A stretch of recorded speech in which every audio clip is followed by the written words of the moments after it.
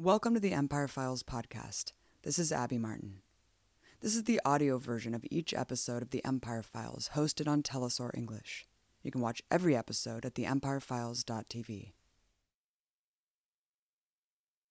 With the Trump administration in power, Israeli politicians have been celebrating this new opportunity, ramping up settlement projects. Some of these are even financed by Trump's own son-in-law, rumored to be the president's pick to broker so-called peace in the region. Can I reveal, Jared, how long we've known you? While these illegal settlements grow into Palestinian villages, some are built directly in the middle of thriving cultural centers, such as Hebron, one of the most hyper-militarized cities in the world. When I was in Hebron, I was shocked by how aggressively the police state imposed an apartheid system. All of the residents I talked to had horror stories of life under brutal occupation. Sometimes Israeli soldiers themselves dissent, even in the face of very severe repercussions. One of whom is Eran Efrati, who was stationed in Hebron during his time in the Israeli army.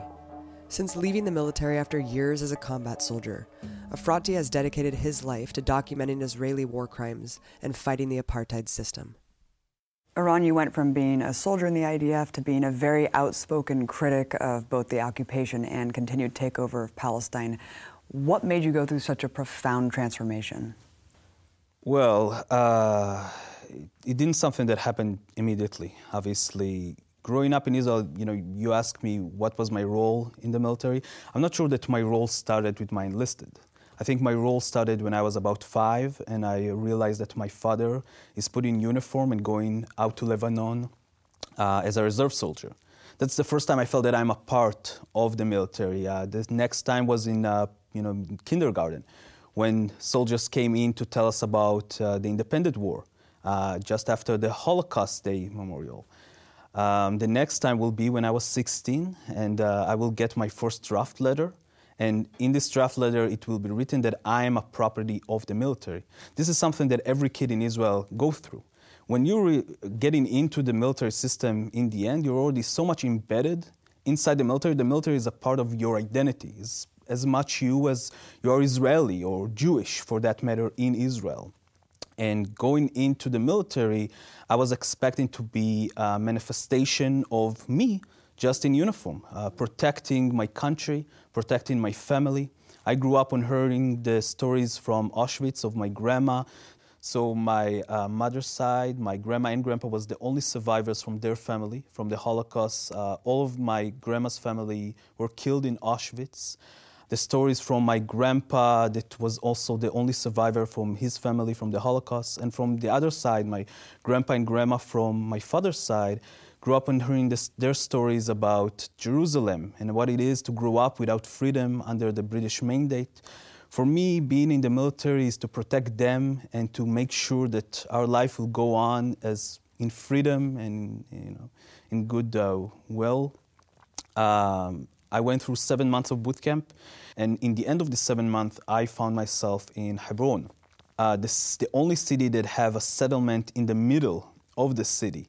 So getting into the Hebron, one of the first things that I had to do was protect a Jewish holiday. And my job is to put on curfew 180,000 Palestinians. So settlers throughout the West Bank and Israel, Jewish settlers, could come into Hebron and celebrate.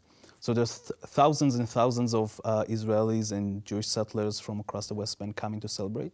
And the only way to keep them protected is to make sure that no Palestinian is leaving his home.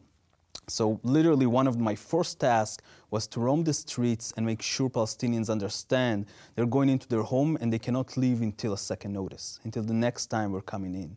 And the first time was like a movie. We birthed into the city with our guns in our hands and our uniform and vest with grenades and 6 packs of ammunition. And we're just screaming curfew. And you see the chaos. You see the people just running from place to place, closing down their shops, running home, because wherever you are when the curfew starts, this is where you're stuck. And you cannot go anywhere else. So you better be at home when we're starting to count the curfew. Now, the official orders to anyone who breaks curfew is shoot to kill. I never did that. I never met anyone who shoot to kill in this process of a curfew. But that was the orders, and they knew it pretty well. They knew what they need to do. This feeling of power at once came as a big confusion to me. I think I wasn't clear if I'm enjoying the power of controlling all of these people, or if I don't understand why kids look at me frightened. Why are they running away when I'm walking into the street? Before my service, I work as an educator. I love kids. So I think I was very confused on why a kid will find me scary. I realize now in perspective, it got to do something with the fact that I have my boots on, my uniform, my helmet, my 6 packs of ammunition, my 2 hand grenades, my M16 in my hand. But I didn't realize that at the time.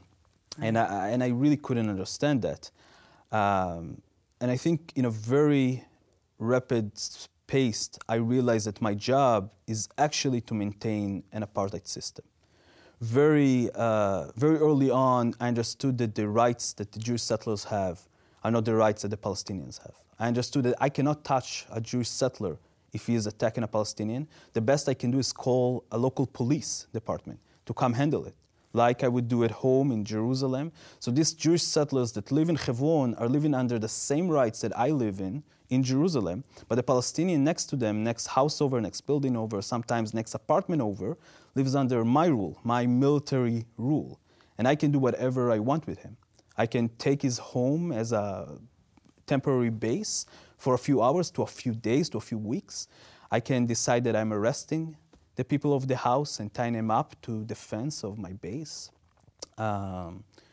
If we will get an order to demolish their home or just lock their front door and don't let them out into the street their house is on, a street that only Jewish settlers can walk on and Palestinians cannot. So they have to walk through windows to yards, into the other side, into the Kasbah of Hebron.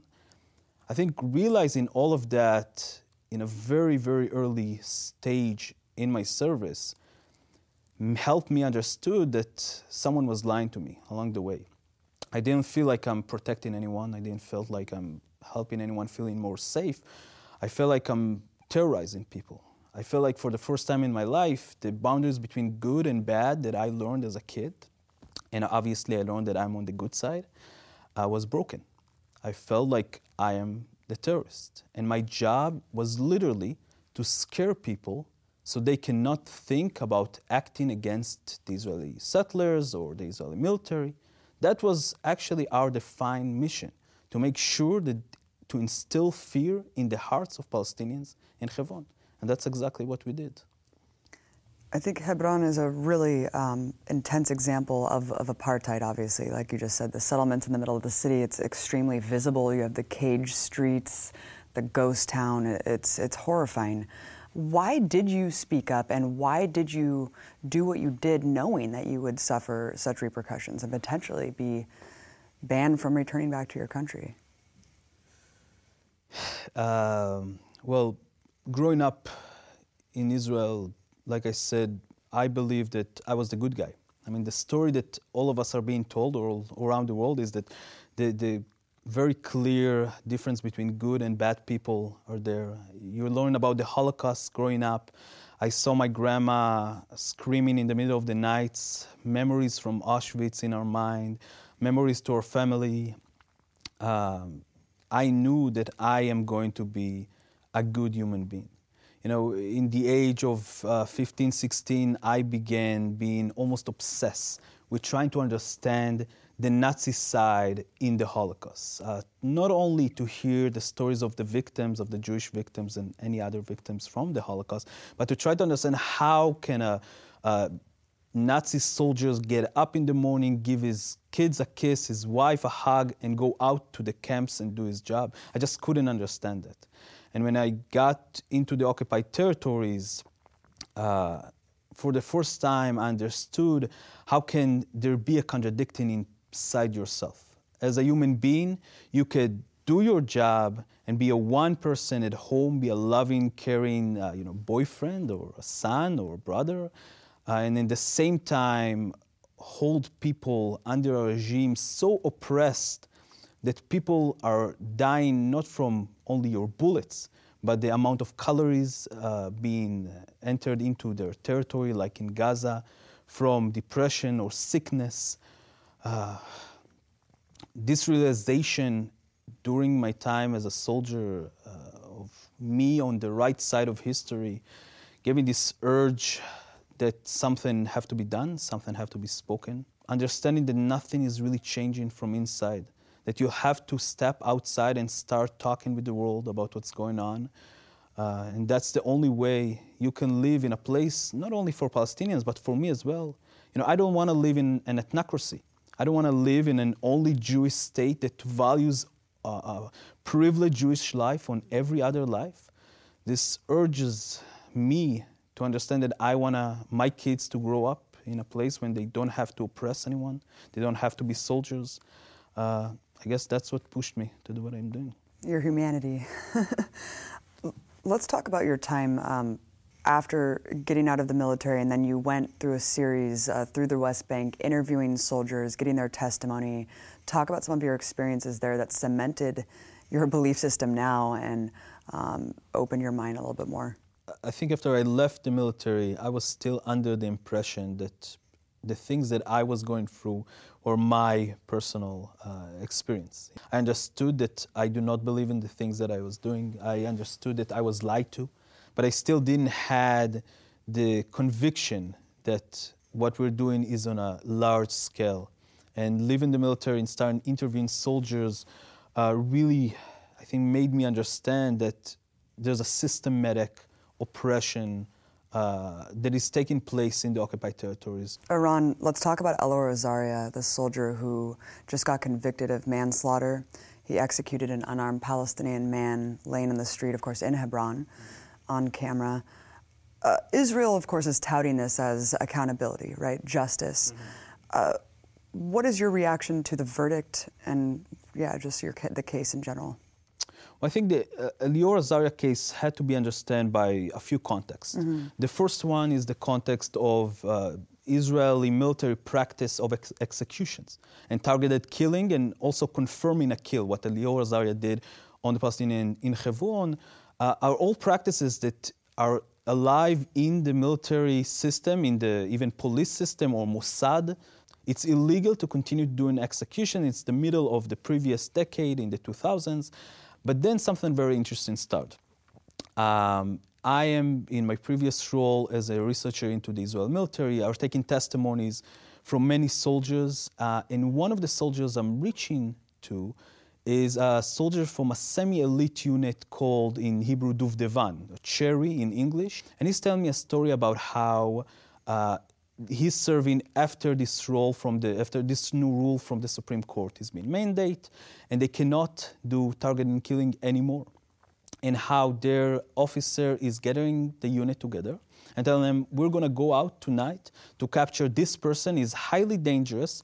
What we're going to do is we're going to come in 5 or 6 people's unit into their home in the middle of the night, break in quietly, go up to his bedroom, go into his bed, and point a gun into his head. Now, if he just wake up and surrender, we're taking him into the base. But if he scream, you shoot him in the head. If he lift his blanket, you shoot him in the head. If he lifts his hands or legs or trying to do any movement, you shoot him in the head. Now, because we understand as rational human beings that no human being can wake up in the middle of the night with a gun into his head and not scream or move, we understand these orders as an execution orders that bypass the Supreme Court order.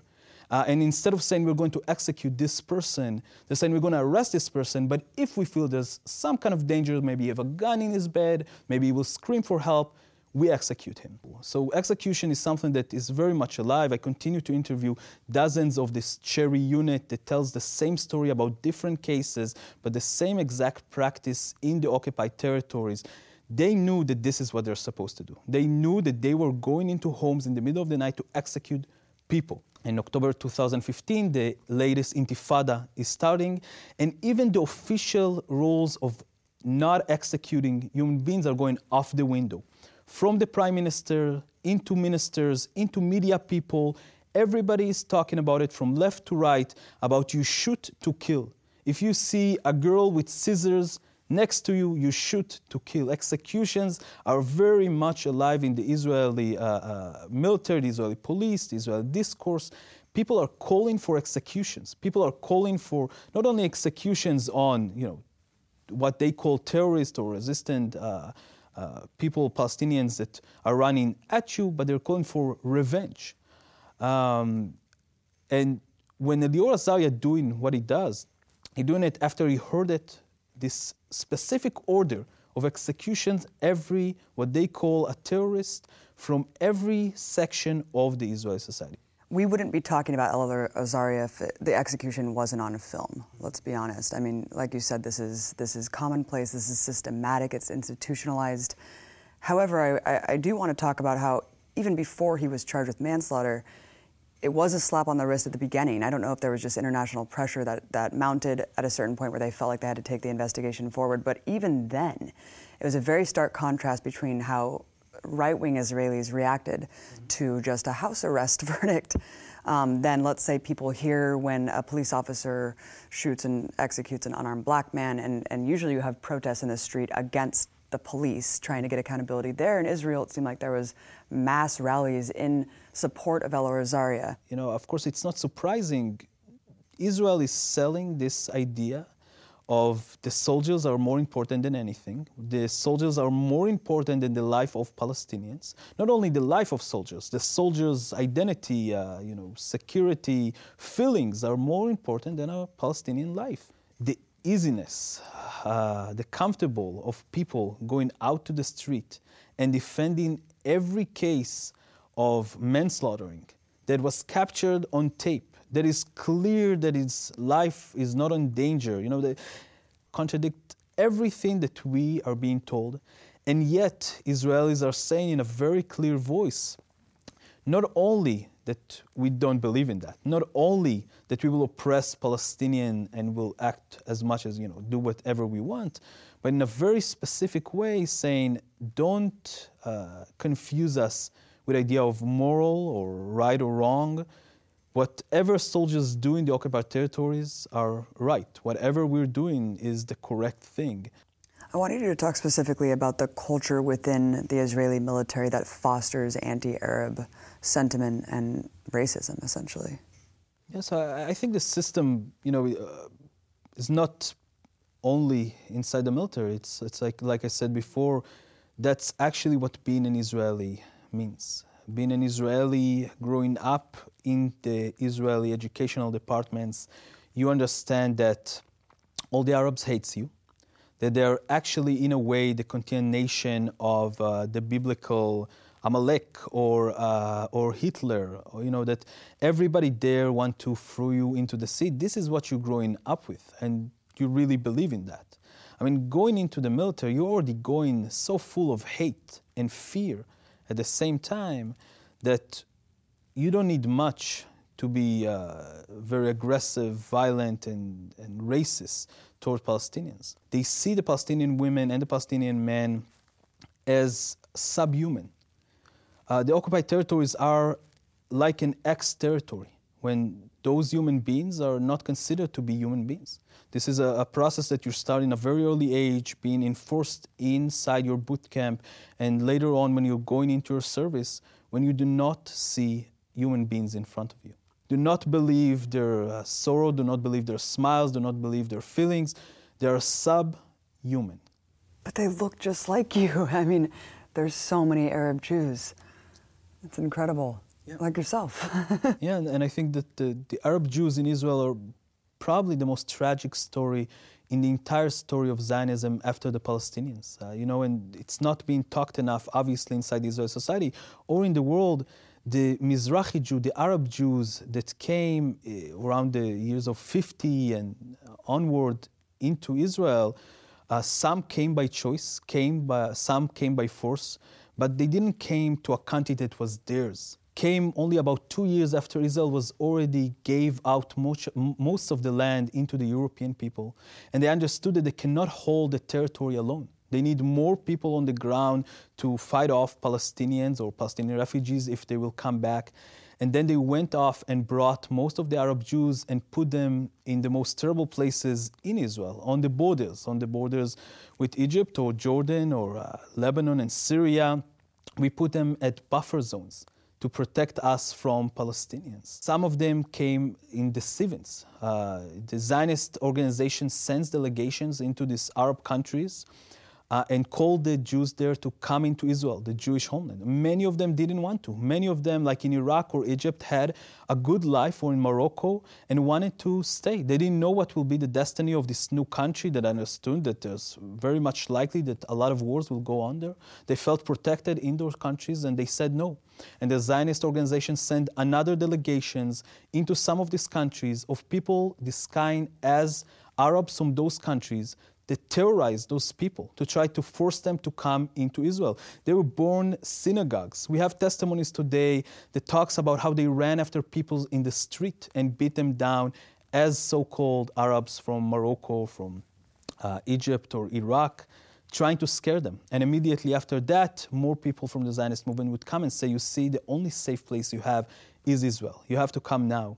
And after they came, they were being sent into the most disgusting forms of settlement for the newcomers from those Arab countries, being sprayed from DDT with gas, trying to clean them up before they joining into the Ashkenazi, the European kids, to play with them. They were separated and segregated for years. That was not their country, and it's still not their country. And what they had to do to start to assimilate themselves inside this new country was to make sure that everybody understood that they're actually not Arabs. They look like Arabs, they talk Arabic, but they're not Arabs, they're Jewish, because you can be an American Jew and you can be a European Jew, but you cannot be an Arab Jew in Israel. And they erase their identity. And they starting to form what we know today as the most extreme right in Israel. They are the extreme right because they have to solidify themselves as the most loyal citizens of the states. You hear this as a cycle of violence, though. And every time I bring up, especially being on the ground in the West Bank, visiting the Dawabsha family, or who's left of it, whenever you bring up these horrifying stories and accounts of terror on behalf of the Israeli settlers, a lot of people just say, what about the stabbing attacks? What about the terrorist attacks on behalf of Palestinians? And it's painted as a equal fight, as a cycle of violence. And then you have the truck attack that just happened in Jerusalem. As a former soldier, how do you view these attacks? How do you view the stabbings, especially when they are directed at soldiers? Well, as an ex-soldier, I learned very personally that if you will not respect existence, you can expect resistance. And this is how people resist. Israel as a state like to use the idea that Palestinians only understand force or power. But the truth of the matter is that Israelis only understand power and force. Every other attempt from Palestinians to try to negotiate this situation in a diplomatic way was countered by more attacks, more oppression, and more occupation, more stealing of the land, more destroying of homes, more settlements being built. We decided to call going into the UN a diplomatic terrorism, and to go into the ICC, international terrorism. We basically describe every form of resistance as terrorism, because the sole idea of the occupation is not to be safe. The sole idea is to create an ethnically cleansed piece of land only for Jewish people, with Palestinian workers. Of course, some Palestinians can stay and do stuff for us, but this is our land. What people maybe don't understand is that Israel is creating the conditions into the situation of constantly having to protect yourself. Mm-hmm. We're creating this situation by oppressing millions of people into a phase where they have no other choice by resist. So many of these people lost a family member, had been to prison or lost someone in prison, and understood that nothing could be changed. Because the truth is that Israel do not hear the diplomacy. Israel did not hear the calls of Palestinians for equality. What we are seeing in Palestine is what a lot of people like to describe as the most complicated political situation of our time, is probably the most simple political situation of our time. It's a situation about equality. It's amazing that you say that, Eran, because this is painted as the most complex, the most hard to solve. They've been fighting over there for thousands of years. You hear these things, but really, it really does come down to basic equality and humanity. Mm-hmm. Would you say that you support the right of Palestinians to fight their occupiers? Absolutely. I support the right of every human being under an oppressive military rule to resist this military rule by any means possible. I do not believe that Israel have a right to occupy millions of human beings without every decent, simple, basic human rights for their name. And I do not believe that Israel would change on its own. At no point in history there was a state or a power that had the power to control over other human beings and benefit from it, and just decided to let go of this power by its own. It was always forced on them by the resistance of the people underneath them or the intervention of other forces around the world. And unfortunately, as I do support the Palestinian right to resist in any way, I do not believe that their resistance is enough. I do believe that the rest of the world have to interfere in what's going on in Palestine. There's nothing else that we can do except for giving all the Palestinians equal rights and starting a new state, a new equality system for all human beings on the ground.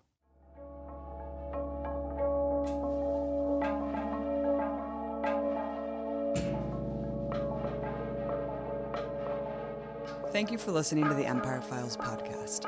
If you want to subscribe to our mailing list, please sign up at theempirefiles.tv. We want this show to be a resource for those fighting against empire both here and abroad. Let us know what you think on social media. You can find us on Twitter at Empire Files and Facebook at The Empire Files.